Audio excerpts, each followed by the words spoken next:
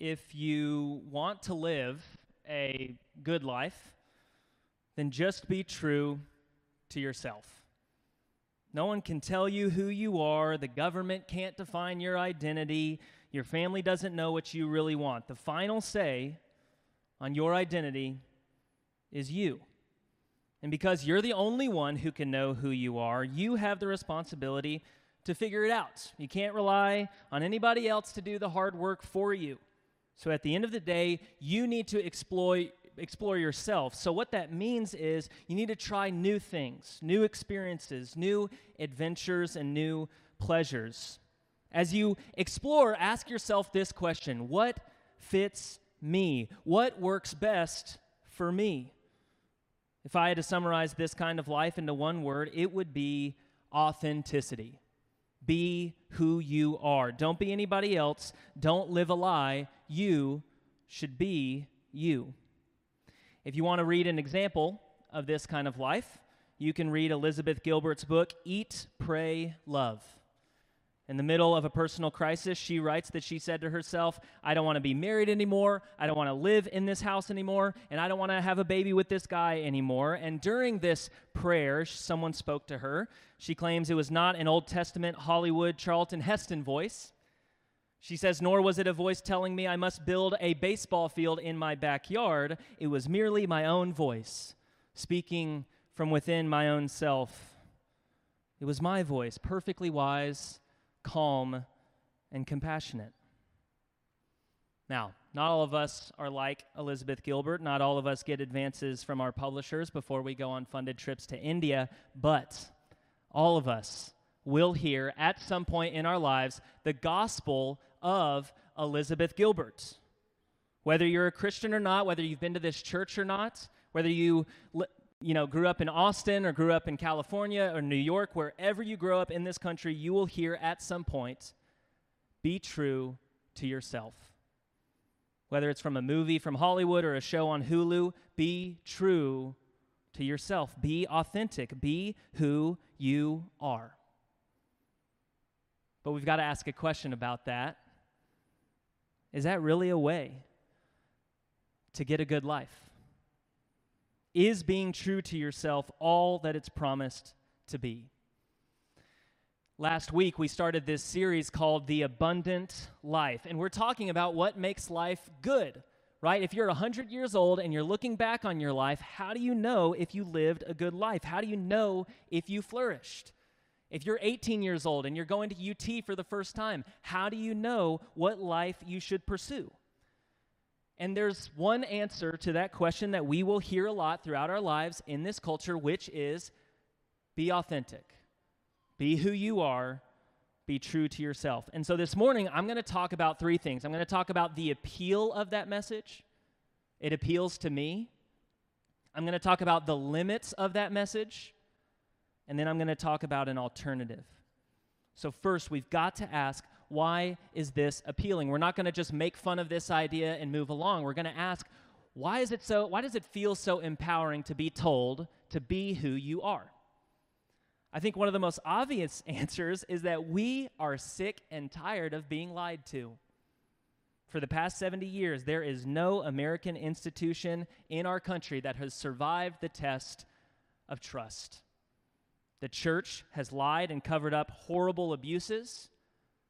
The government has sent off countless soldiers to wars they knew were unwinnable. The media has become so polarized, they've become mouthpieces for political parties. We have been deceived. We have been lied to. And so I think when we want people to be authentic, I think we're responding to this. We want transparency. We want institutions that are accountable to standards. We just want people to be honest with us for once. I think another reason why authenticity is so appealing and so empowering is because we want our country to be just a little bit more civil. We know that we live in a very diverse country, and unless we want to be at each other's throats all the time, unless we want to distrust every next-door neighbor we have, we need some more neighborliness. And so you'd think, well, maybe authenticity could be the solution to that. If you can be authentic to your views and I can be authentic to mine, then we'll all get along. It seems at first glance, authenticity would be a great medicine to that sickness. I think just on a personal level, I'll speak for myself. Authenticity sometimes makes decisions a lot easier. I don't have to think about who others are. I don't have to think about others' concerns. I just have to be true to me. But despite the appeal, I think we've got to recognize the limits of authenticity. I'll start with a few relationships in my life that I think limit authenticity for the good. I am a dad to a 6-month-old baby named Evelyn Connor East, and y'all, she is cute, really, really cute. Allison could just hold her up for a second, and you would see it's as proof that she is cute. But here's the thing. I don't approve of her always being true to herself. My beautiful baby is very sad when she does not get what she wants, but that cannot go on forever. She is going to have to learn to not get what she wants. Anyone who is a parent or has been a parent knows this is a good thing. Is it authentic for you to make your son brush his teeth? No, but it is good. Is it authentic for you to make your daughter go to school? No, but it's good. This is the problem with authenticity. It bucks up against good parental authority, and it just doesn't work. I know that there are a lot of teachers in this room. I bet you've probably had an unruly kid in your class. Are you repressing his authenticity by sending him to the principal's office? If you grade a young woman's essay poorly, are you repressing and preventing her from being true to herself? Come on. We know authenticity has these limits. And you might say, okay, you are using the most absurd examples to discount something good, and that may be fair, but I think even a relationship like marriage shows the limit of authenticity. I made vows to Allison that I would be her husband for better or for worse. If I go back on that vow, that means I've lied to Allison. Just because I have a genuine feeling, an authentic feeling, a sincere feeling, doesn't mean I can break those promises. Being true to yourself can hurt your marriage. You've probably experienced this in your life. Now, let's say you're willing to make those exceptions. Okay, Mitch, I get it. Parents and teachers and marriages, I get how authenticity has its limits. But y'all, I think we need to go further with this. We need to ask ourselves, are we selective about who gets to be authentic?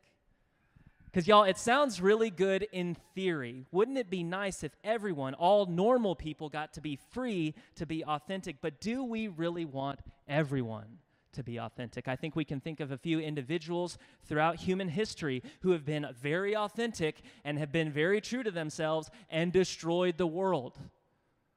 Think of every dictator from the past 100 years. You don't want them to be authentic. I think what's hidden sometimes behind the message of authenticity is we, the good guys, can be true to ourselves, but them, the bad guys, cannot. Now, I know you may think, okay, this preacher is getting up here. He's attacking everybody else who believes in authenticity. It's so self-serving. But I actually want us as Christians in this room to accept that we act this way all the time. Ask yourself, have we as Christians pursued careers at the cost of our families? Have we sacrificed our commitment to church to get our kids into the best sports leagues or the best colleges? Have we as Christians whined about all the secular people in our culture and then lived identical lives to them? We may not call it being authentic, but you better believe we struggle with this.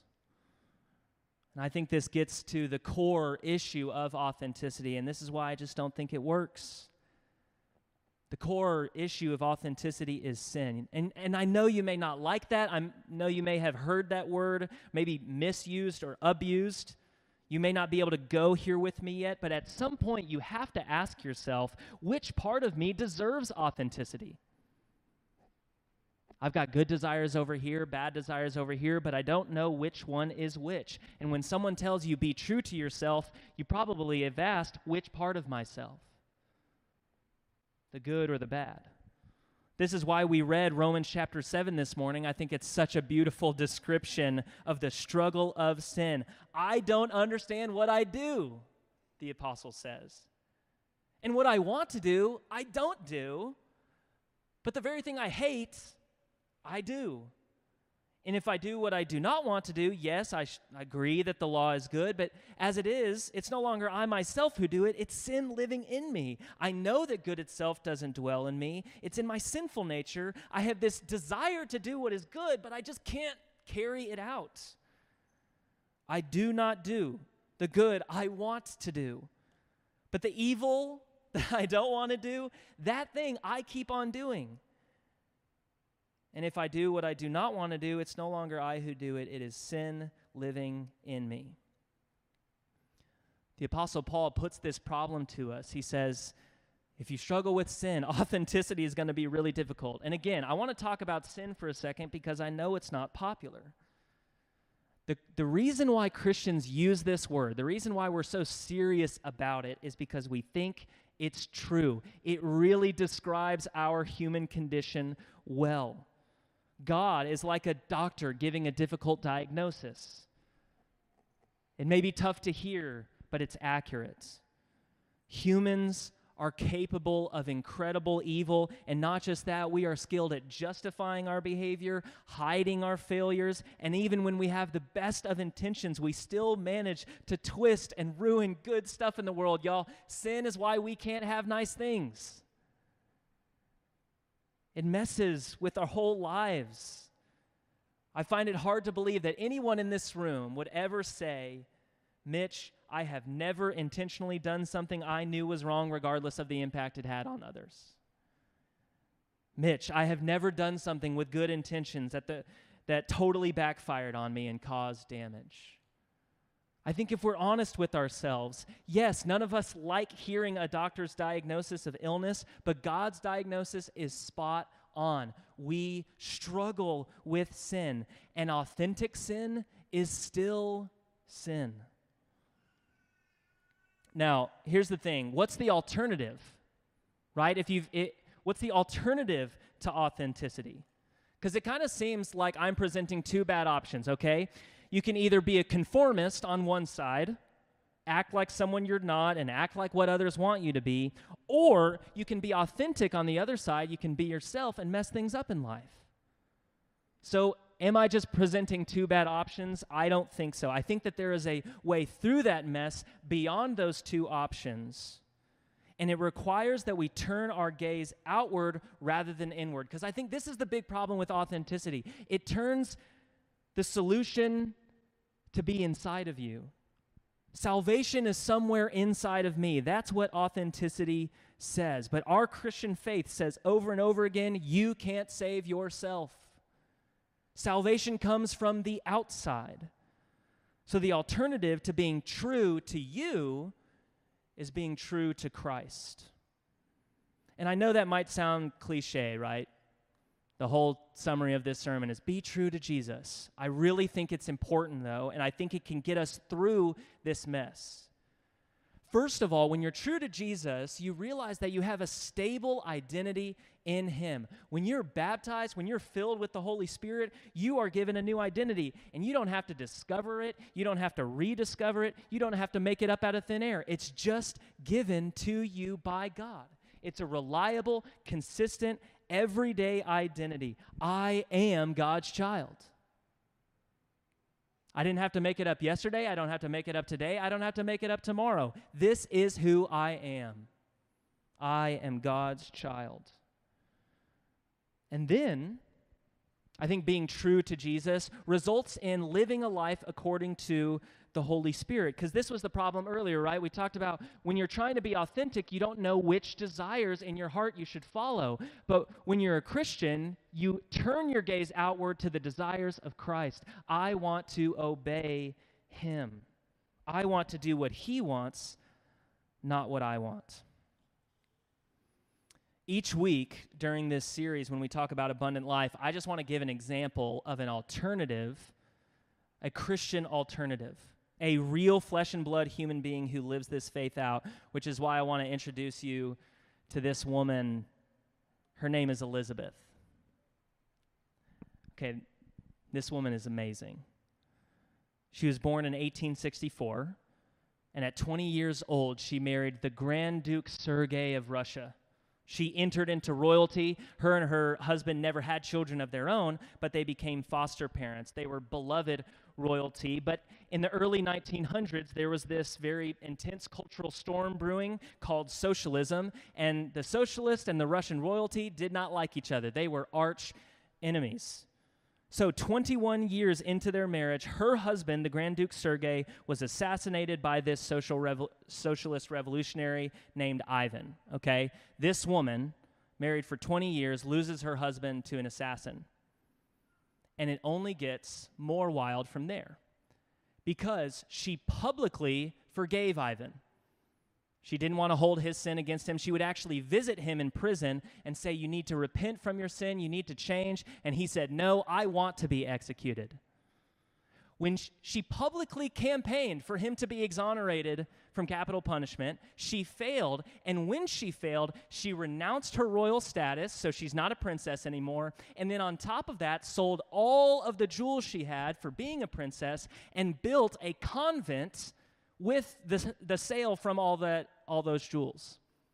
It gets crazier. From there, she opened a hospital, a chapel, a pharmacy, and an orphanage. She would work in the Russian slums after she renounced her royal status, okay? She did this for 12 years of her life.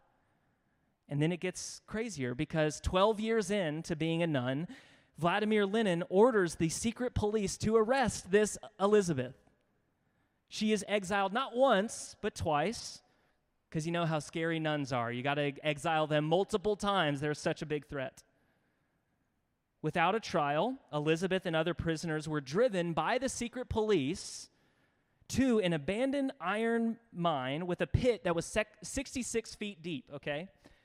The secret police beat all of these prisoners and threw them into this 66-foot deep pit, expecting them to die. But then they realized they didn't die. They survived the fall. One of the soldiers named Vasily Ryabov claims that they survived the fall into the mine, which is when he took a grenade and tossed it in. He heard the explosion, and then he heard, and this is coming from one of the soldiers, he has no incentive to lie about this, he heard them singing a Christian hymn from the bottom of the pit. So he takes a second grenade, takes out the pin, tosses it down into the mine shaft, it explodes. The singing continues. The secret police had no idea how to kill these people, and so they put a bunch of brushwood on top of the shaft and set it on fire, and that's when the prisoners dies. Not one grenade, not two grenades, 3 attempts, and then they finally killed her. Okay, let's talk about these 2 Elizabeths for a second. We've got Elizabeth Gilbert from the beginning, and we've got this princess turned nun turned miracle worker, Elizabeth. The first Elizabeth is very authentic, very true to herself. She is who she is. She does what she wants. The second Elizabeth is true to Christ. The second Elizabeth renounced her wealth, and the first got a really great book deal. The second Elizabeth has the ability to forgive her husband's assassin. The first Elizabeth abandoned the vows she made to her husband. The second Elizabeth worked for the poor in the slums. The first Elizabeth wrote a self-help book. Is this really a competition? Do we really think authenticity by itself produces great people? I don't think so.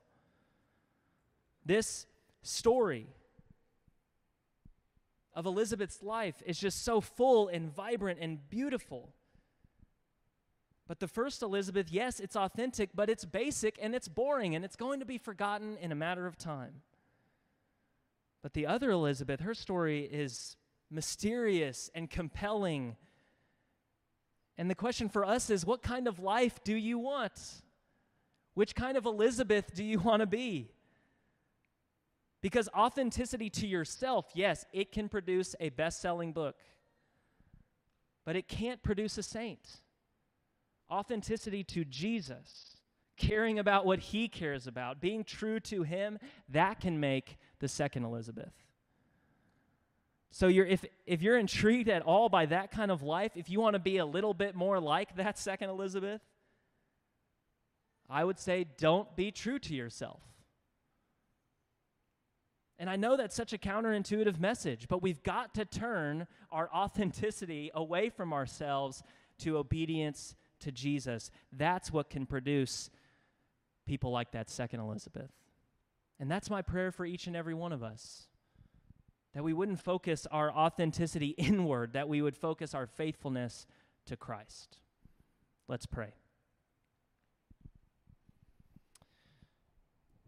Father, we pray for your Holy Spirit to dwell in each and every one of us. Father, we hear this message over and over and over again to be authentic, to be true to ourselves. And it's so appealing, but we know its limits. We see its limits, and so it can't be the way we live our lives. It can't be our life's motto. It just doesn't work. Some of us may feel like that word sin goes too far, but I pray that you would convict us and show us the ways in our lives that we are sinful, that we continue to wrestle with our sinful desires. Help us to recognize that and see Christ's alternative, that we can turn our gaze towards him, that we can be true to him, faithful to him by the power of your Holy Spirit. Father, we ask for a deeper faithfulness in Jesus. This takes so much trust, and some of us may not feel like we have the ability to trust Jesus that much, to turn over our lives to him. Father, I pray that for all of us who may doubt him, who may feel far from him, that you would empower us to give everything to him, to make our lives defined by him.